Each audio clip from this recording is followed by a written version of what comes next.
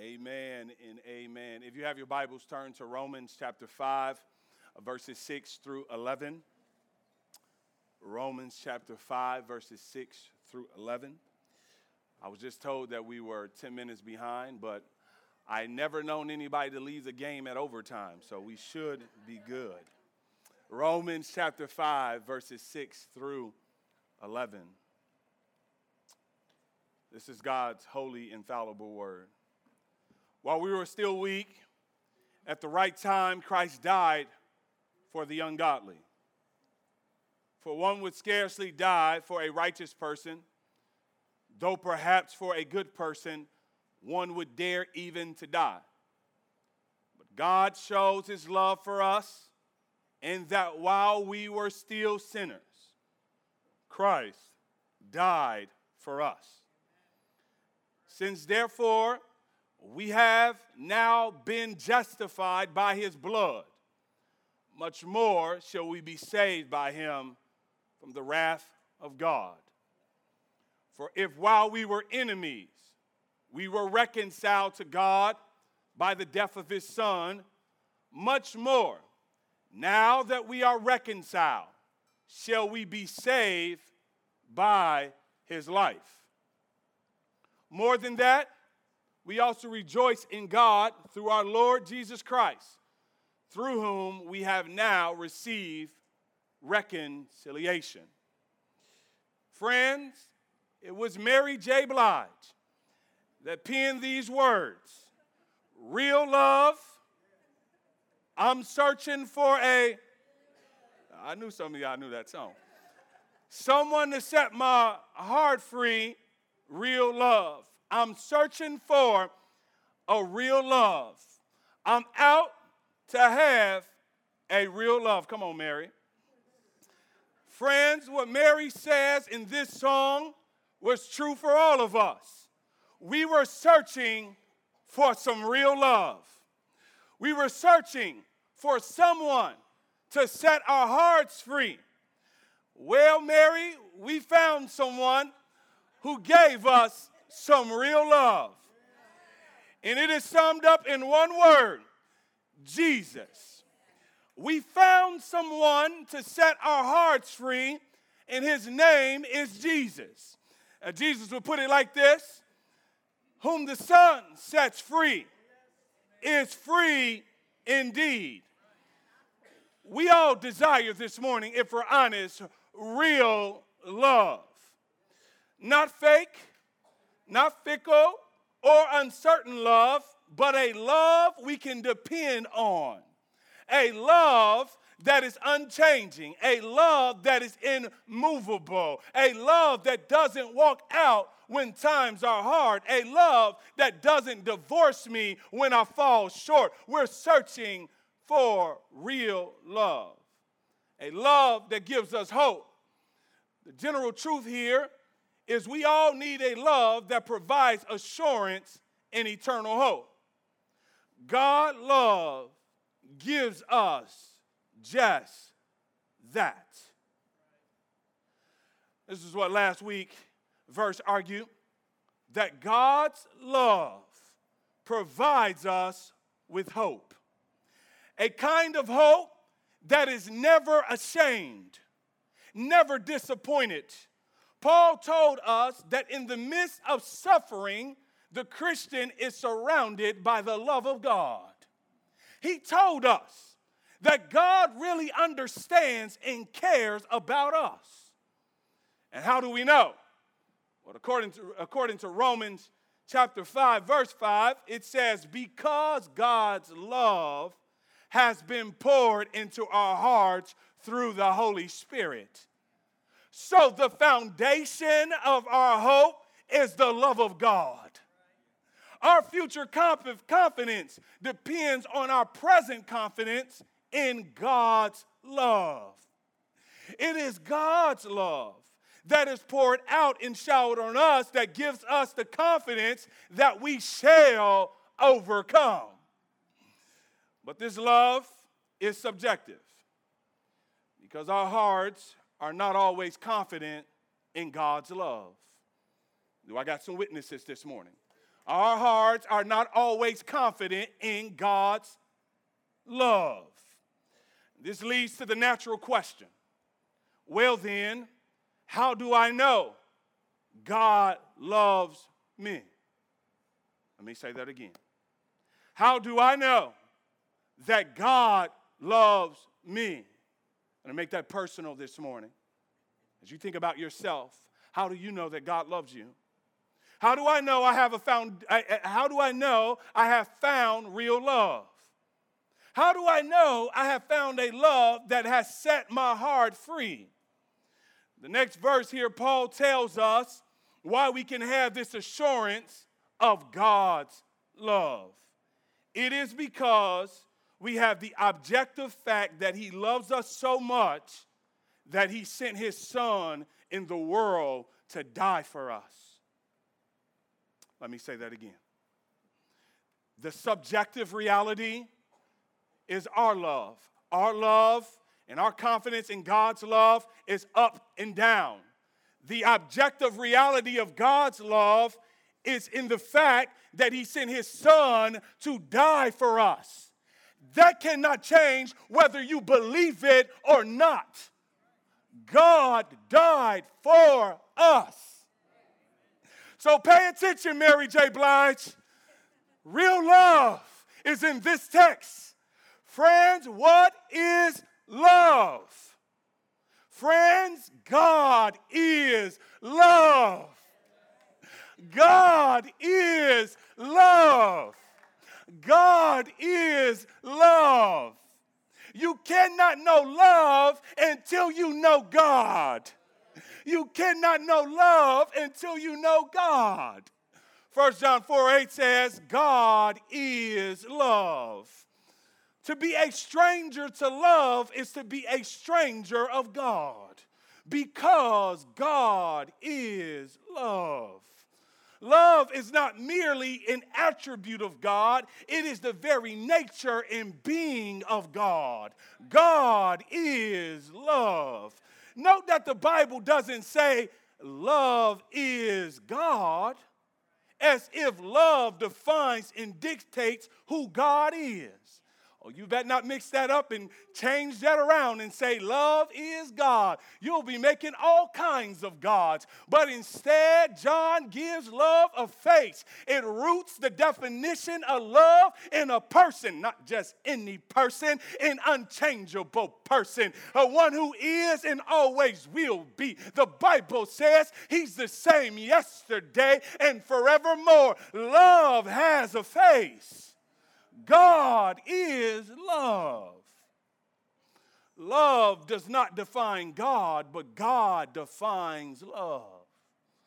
Friends, God is love. And the climactic demonstration of love came when he sent his own son to die on the cross. When he sent his own son to die on the cross. Oh, feel the weight of that, church. God sent his only son to die for you. That is love. Incomprehensible love. And there's the jewel right there. God's love on the cross.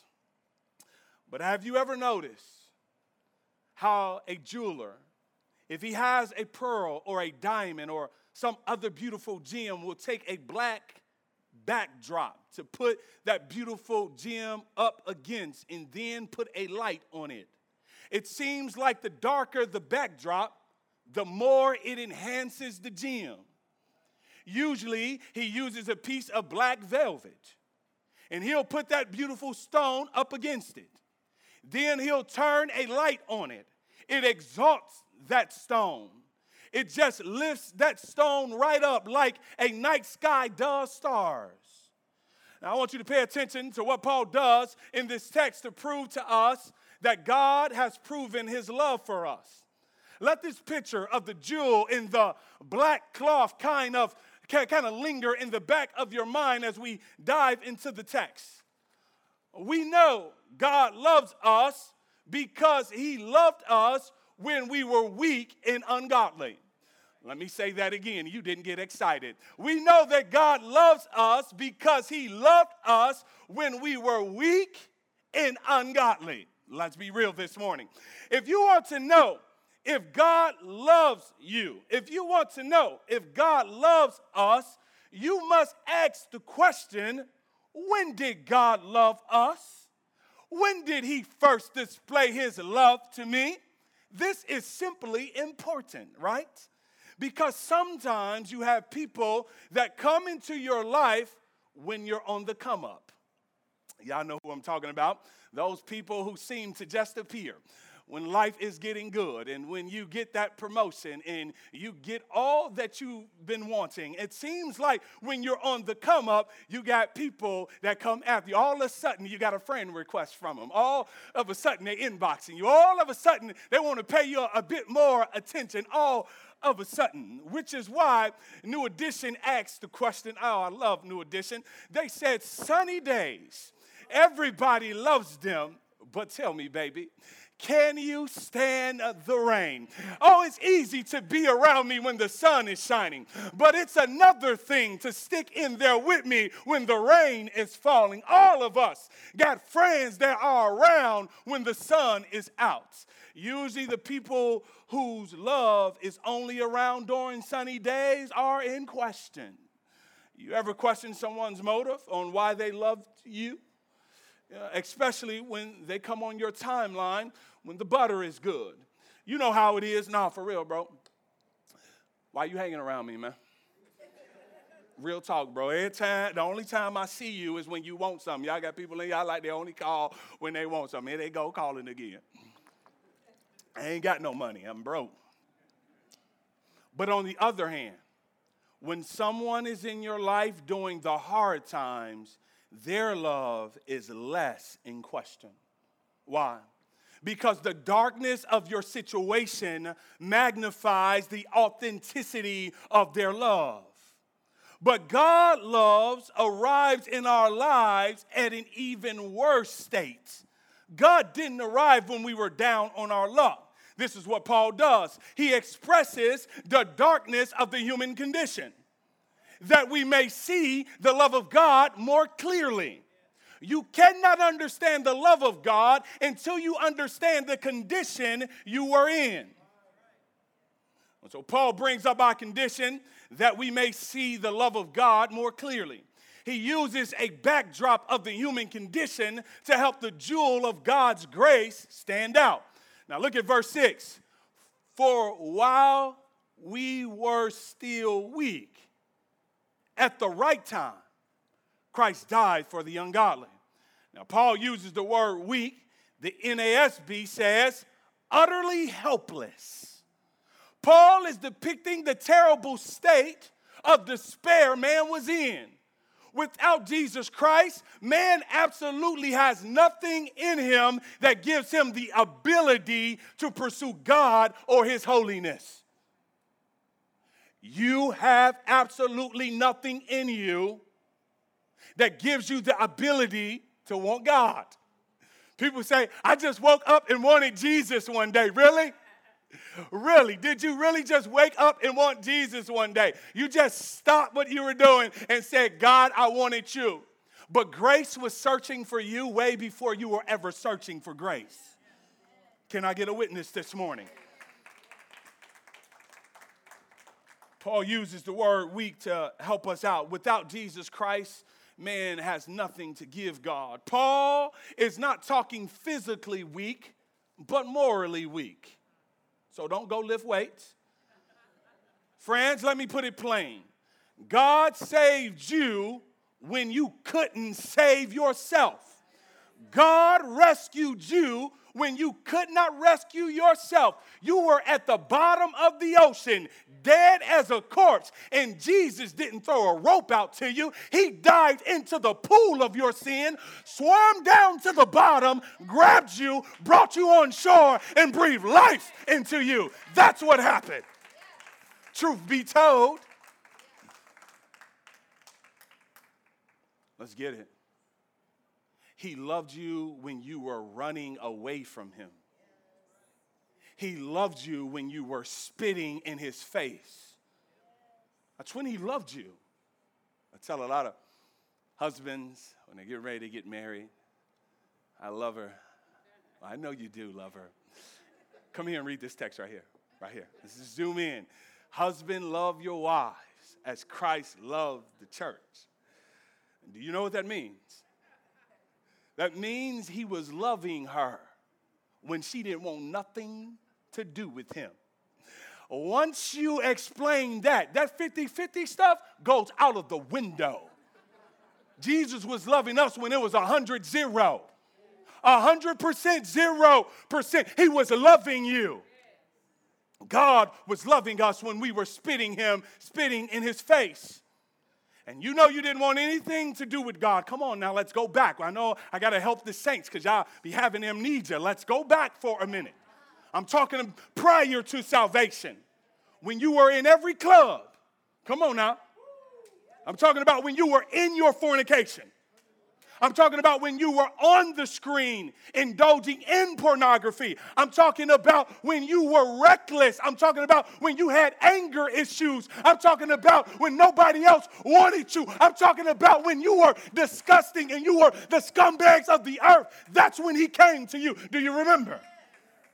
Let me get some Bible in here just in case I get an email. This is what I'm going to send back to you.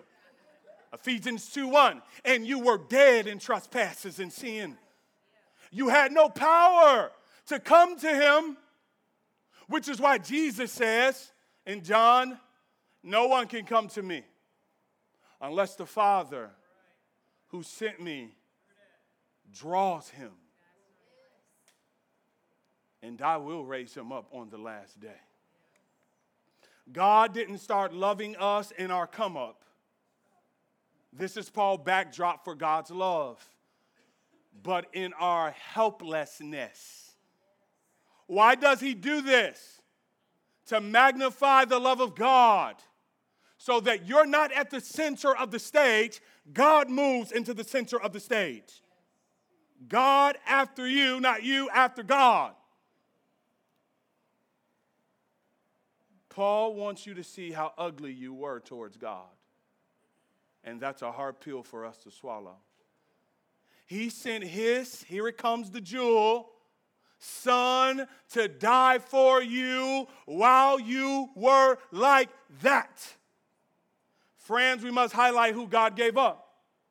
He gave up Jesus. I want to make sure that we're on the same page when I say Jesus. I'm talking about the one born of a Virgin Mary. Co-eternal with the Father, lived the impeccable life, gave that life up on the cross, rose again from the dead. I'm talking about that Jesus. He died. For who? Look at verse 6. This may be the most glorious phrase in all of the Bible. Verse 6 says he died for who? The ungodly. He died for the ungodly. So if you're not ungodly, he's not talking about you. Go back on Facebook. Don't pay attention. God died for those who did not love him or respect him as God. So the glorious one dies to save those who rejected his glory, namely all of us. See, this is why you don't have to worry about, will God love me when I stumble? Will God love me when I do ungodly things? Because Jesus gave his life for you while you were ungodly. So his love is not based on how perfect you are. His love showed up when you wasn't giving him anything. So why would he leave you in the middle of your mess when he showed up in the middle of your mess? This is not rocket science. This is really simple. But it's hard for us because we're sinners. And we need to be reminded over and over and over and over again. God's love has nothing to do with how beautiful you are. You can take the soul in out now. No, I'm just messing around. But how great is his love? How should we respond to people who say, if I walked into the church, the building would collapse? What do they mean? I'm such a dirty, rotten sinner that I am beyond anything Christianity has to offer. Sure, you heard this before. I'm too bad for God. I'm too far gone for God to love me. You simply say this to them: he died for the ungodly. I got good news for you, friend. He died for the ungodly. You can come to church and the building will not fall because his love is going to hold the building up. You're good. Come on in. We know God loved us because he loved us while we were sinners. Watch the verse. For one would scarcely die for a righteous person, though perhaps for a good person one would dare even to die.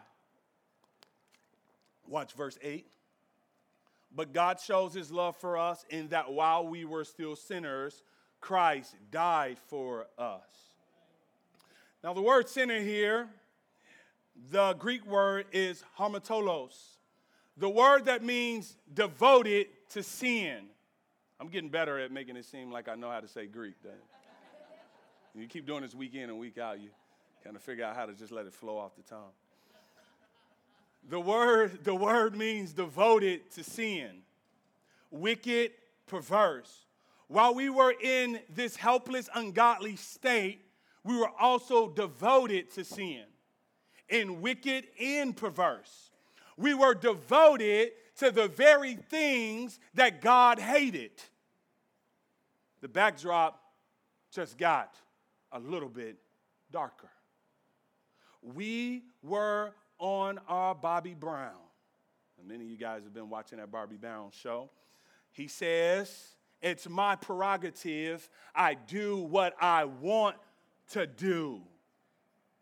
Come on, it's one thing to be helpless and weak, but then it's another thing when you're devoted to it.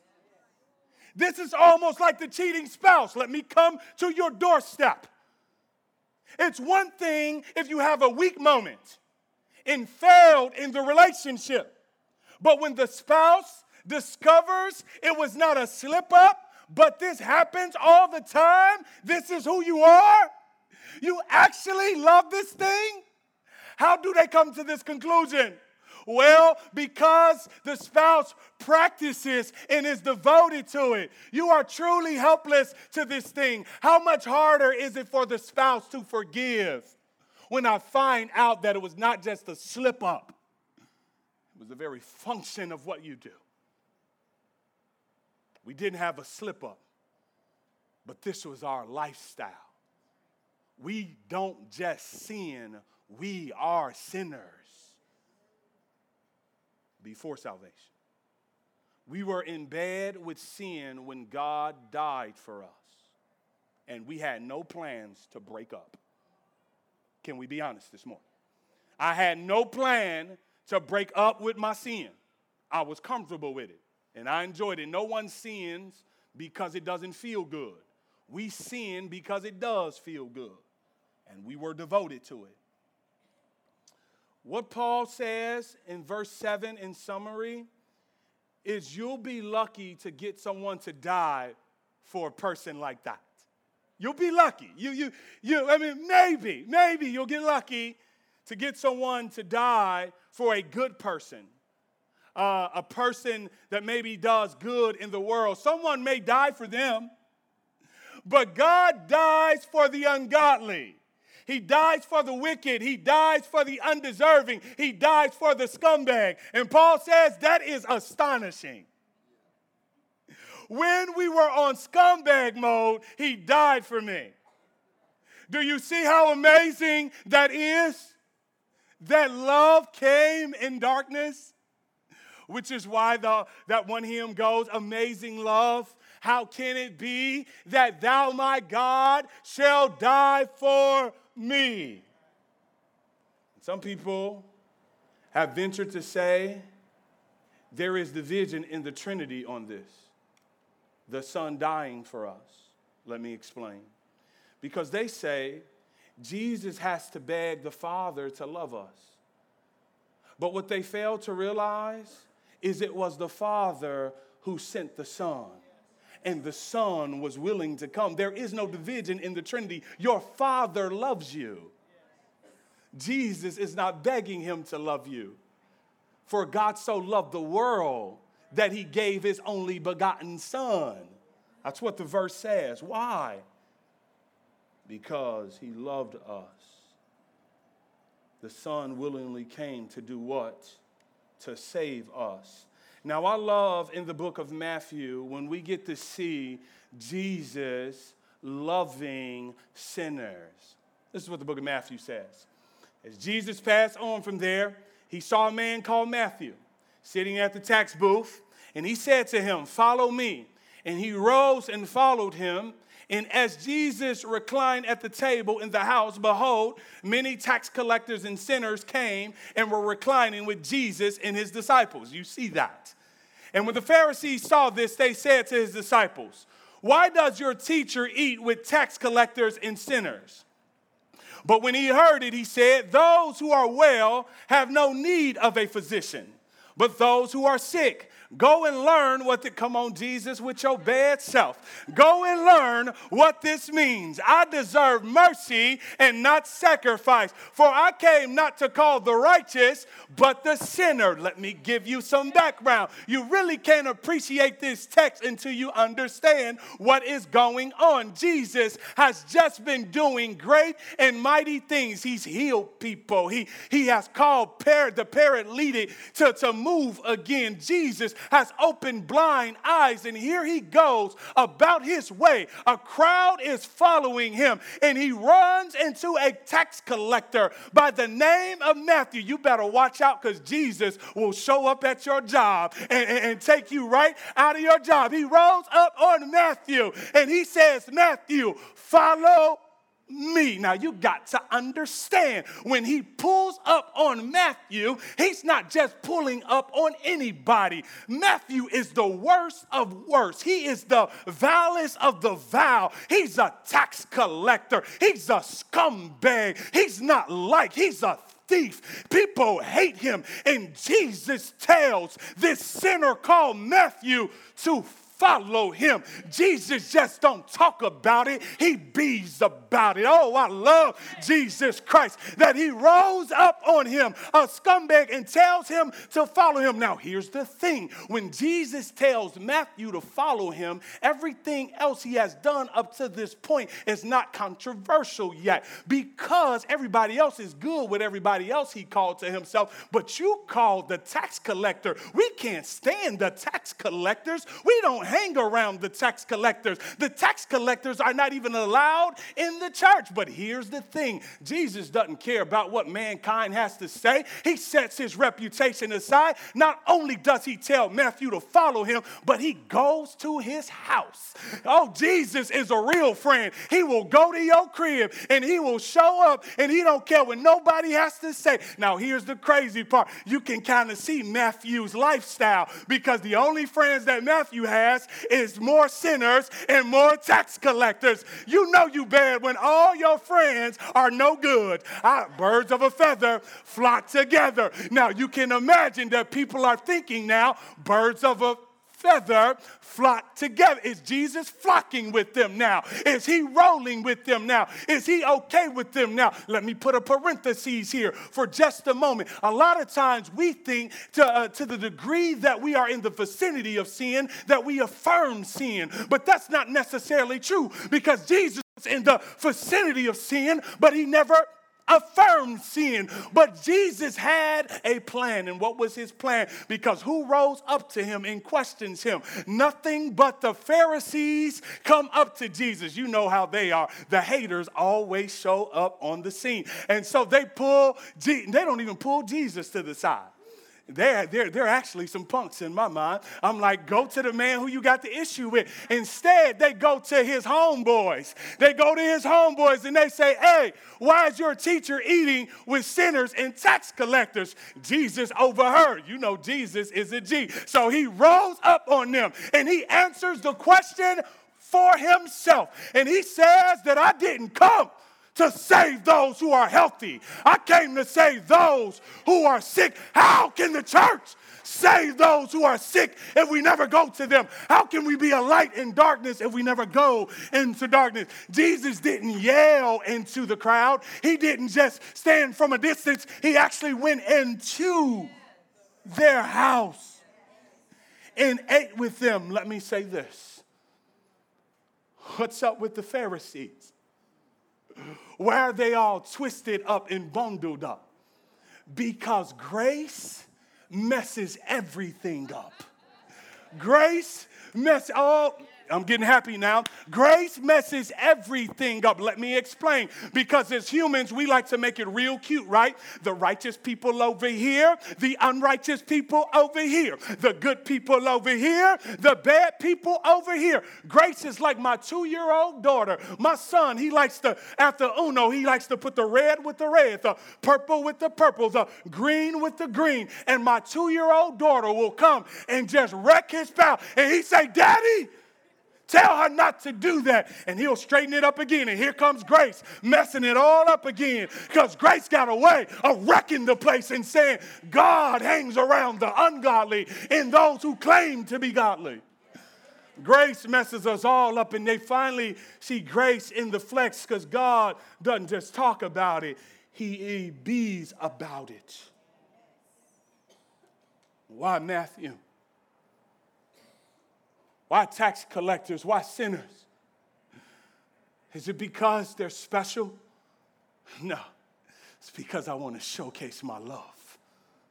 I need a black backdrop so that you can see the light of God. Number 3, we know God loves us because of the greater, lesser concept. We know God loves us because of the greater, lesser concept. Now pay attention because verse 9 to 11 gets a little bit technical. Verse 9 says, since therefore we have now been justified by his blood, much more shall we be saved by him from the wrath of God. Okay, so watch what Paul is doing. You know he's a brilliant theologian. In light of the dark backdrop he has painted of us, ungodly, helpless sinners, he wants to give all believers an argument that assures them of the love of God. How does he do this? And how do you know this, Pastor? Because of this little phrase in the verse, much more. Much more. Highlight that in your Bible. This is a comparison argument, or an argument from the greater to the lesser. You see much more repeated in verses 9, 10, and 11.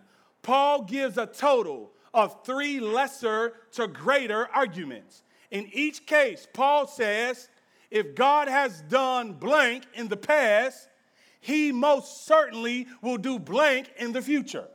Let me say that again. If God has done blank in the past, he will most certainly do blank in the future. Picture it like this.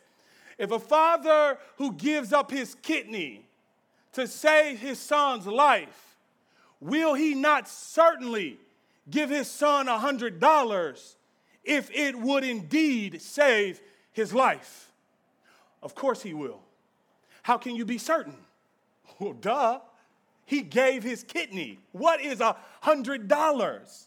Or if someone is able to lift 100 pounds, it's a no-brainer they can lift 20 pounds. This is Paul's argument. The thing in the past was the harder thing. If God has already done the harder thing in the past, then we can be confident he will do the easier thing in the future. So let's see what the Father has done. Number 1, verse 9, since therefore we have now been justified by his blood. Talk about a hard thing. How do you make unrighteous people righteous? The only way was for Jesus to incarnate himself as one of us and live a life we couldn't live and die a death we don't deserve. Was that hard? Would you give up your son to die for thieves and murderers and the ungodly? Would you do that? Would you give up your daughter to die for those who don't deserve it? You don't know how hard this was for God to do. We do not understand how hard it was for God to crush his son.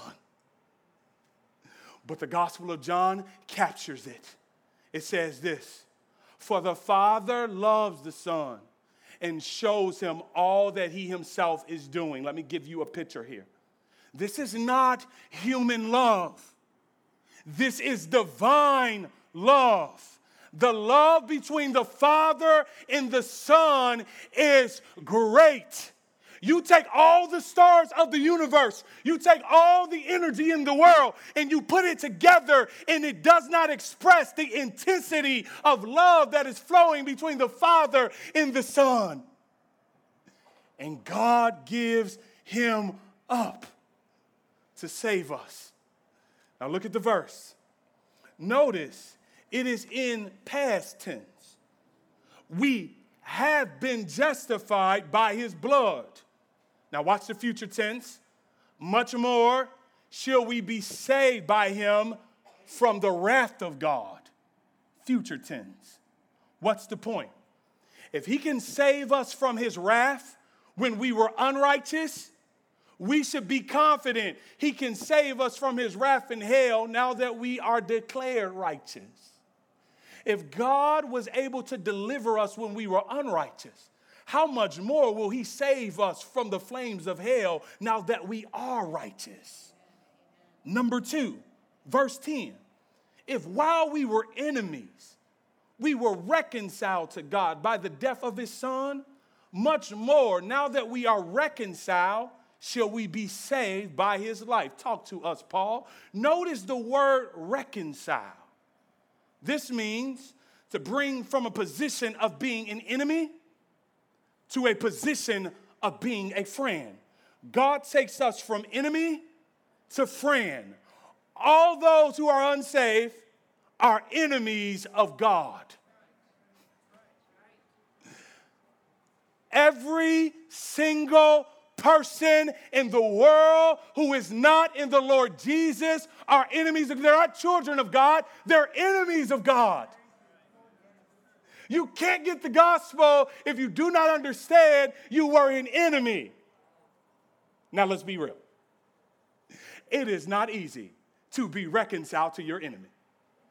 It's just not easy. It is not easy to become friends with someone you do not like. If I don't like you, don't talk to me. I'm deleting you off of social media. Don't talk to me. I don't want to be around you because I don't want to punch nobody. Right? But God reconciles us while we were enemies. Being someone's friend who is your enemy is not an easy task. This is why Jesus says in Matthew chapter 5, verses 43 through 48, you have heard that it was said, you shall love your neighbor and hate your enemy. Now watch this. This is not me. This is the Bible. Even Christians need help with this. But I say to you, love your enemies and pray for those who persecute you. How you doing? Not doing so well. So that you may be sons of your Father who is in heaven. For he makes his sun rise on the evil and on the good, and sends rain on the just and on the unjust. For if you, watch this. For if you love those who love you, what reward do you have? It's easy to love those who love you. You're not proving that you're a loving person by loving those who love you. He says, do not even the tax collectors do the same? And if you greet only your brothers, what more are you doing than others?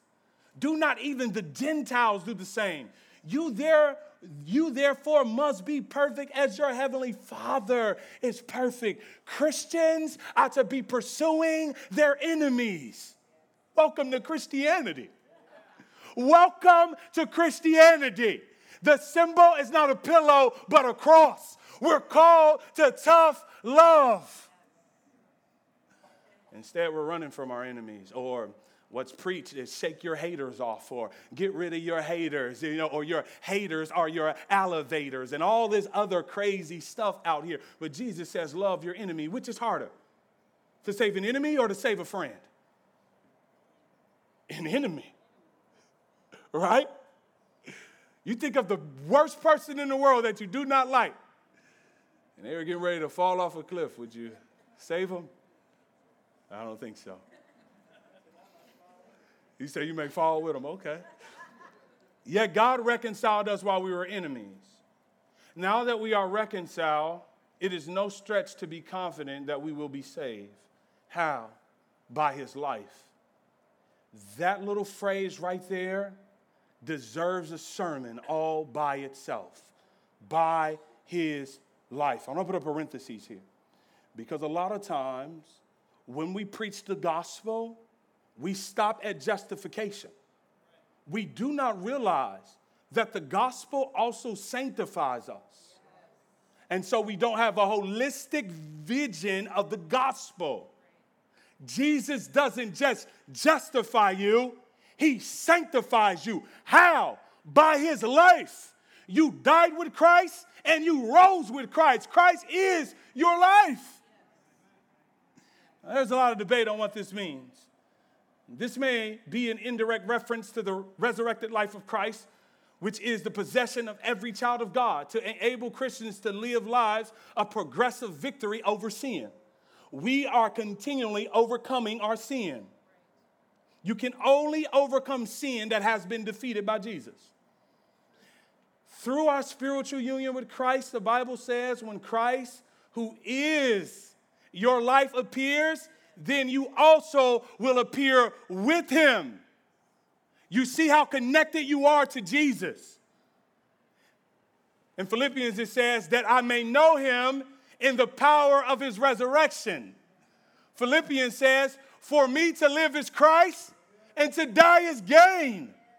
He is my everything. And I love the way Philippians 4:13, a popular verse, I can do all things through who? Through Christ who strengthens me. Who's giving you power to keep going when you want to give up? Who's giving you power to keep pressing on when you don't want to press on anymore? Jesus in you, the hope of glory. God in us. The very resurrected life of Christ is the Christian life.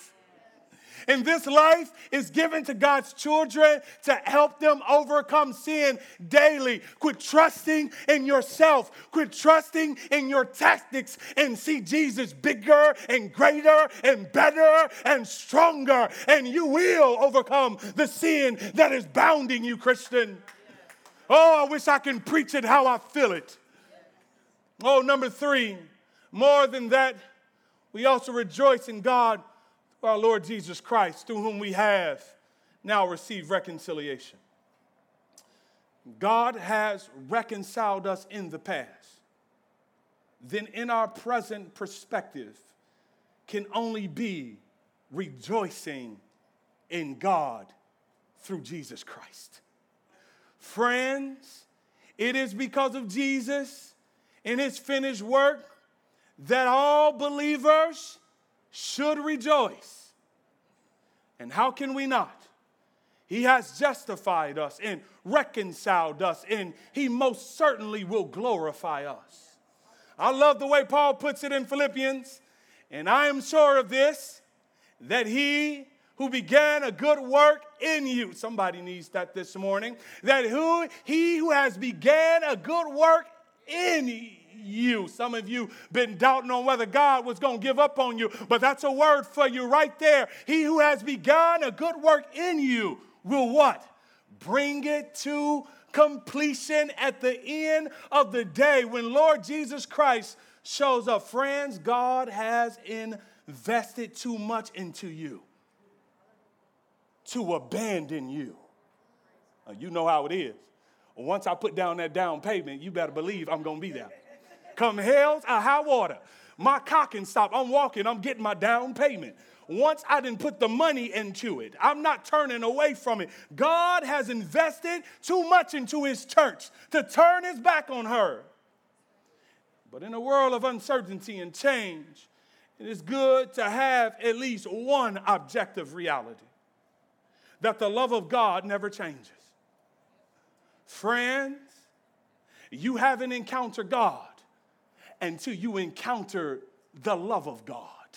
And once you encounter the love of God, your life is never the same again. Your life is never the same again. Oh, that we would encounter the love of God in this place. That God would shower his love on us. When we think of his love, we should rejoice. What has been the key word for us in chapter 5? Rejoice in verse 2. Rejoice in verse 3. Rejoice in verse 11. The key word is rejoice. Paul is excited about his salvation. Why is the church not excited about our salvation? Why are you not rejoicing that you are saved by God? Why do we not rejoice? Why do we not rejoice? You know what David had to pray? Restore to me the joy of my salvation. Now let me pause for a second. Restore to me the joy of my salvation. Why, David? Why doesn't he talk about adultery? Because that's what he did. He doesn't bring up adultery in there as the root issue. The root issue is that he lost the joy of his salvation. How many of us in the room have lost the joy of our salvation? You're no longer rejoicing. You're worried all the time. You're crying all the time. Why is my marriage in turmoil? Why am I not smiling anymore? Pray to God that he will restore the joy of your salvation. Help me to rejoice again over the fact that I'm saved. Do you remember when the disciples came back doing the 2x2? They're evangelizing. They're going into the world. And they come back and they come bragging like, hey, yo, Jesus, this is crazy. Check it out. We were casting out demons. Folks was getting saved. You would think Jesus would be like, yo, that's what's up. Y'all know. Y'all keep that up. That's what's good. He says no. He said, be glad that your name is written in the book of life. Rejoice over that. Friends, you haven't known God if you haven't known the love of God. And to be honest with you, I don't know what life is going to throw at you when you leave this room. I don't know what's going to happen in the next moment. But I want you to remember this, that in your darkest hour, God showed up. And I don't know what will happen tomorrow at your job, but I want you to remember this. God showed up. And I don't know if your relationship is going to work out, but I want you to remember this. God showed up. And I don't know if the bottom is going to drop out tomorrow, but I want you to remember this. God showed up. And I don't know what somebody's going to say to you tomorrow, but I want you to know this, that God showed up. He showed up, church, and he's going to keep showing up, and he's going to keep showing up. It doesn't matter what life throws at us. God is going to show up time and time again. What are you going through? God is going to show up. And he's proven it. While you were an enemy of his, he showed up. And he's going to keep showing up. And no devil or no demon or no sin or nothing can separate us from the love of God in Christ Jesus. I'm sorry, I'm just preaching to myself now. I'm so excited about the love of God because I know this, that no matter what, my God is going to show up. Oh, he'll be there. He'll be their daughter. He'll be their son. He's going to show up, and he will not fail you. And when Satan whispers in your ear, won't you just stop going to church? Won't you stop praising God? Won't you just curse God and die? You tell him, while I was ungodly, while I was weak, while I didn't have anything, my God showed up. And you want me to walk out on God when God hasn't walked out on me? You want me to give up on God and God hasn't given up on me? I dare not walk away from him. He's all that I have. He's all that I need. He's all that I'm holding on to. All I need is the Lord Jesus Christ and him alone. Friends, I don't know what the doctor will say this week, but you remember God showed up. Friends, whatever you're facing this week, worship team is coming back at this time. Friends, whatever you're facing, whatever you're going through, nothing can compare to the love of God. Whatever you are facing next week, it's nothing compared to God reconciling himself to you as a sinner. Friends, the old saints used to say, ain't nothing impossible for God.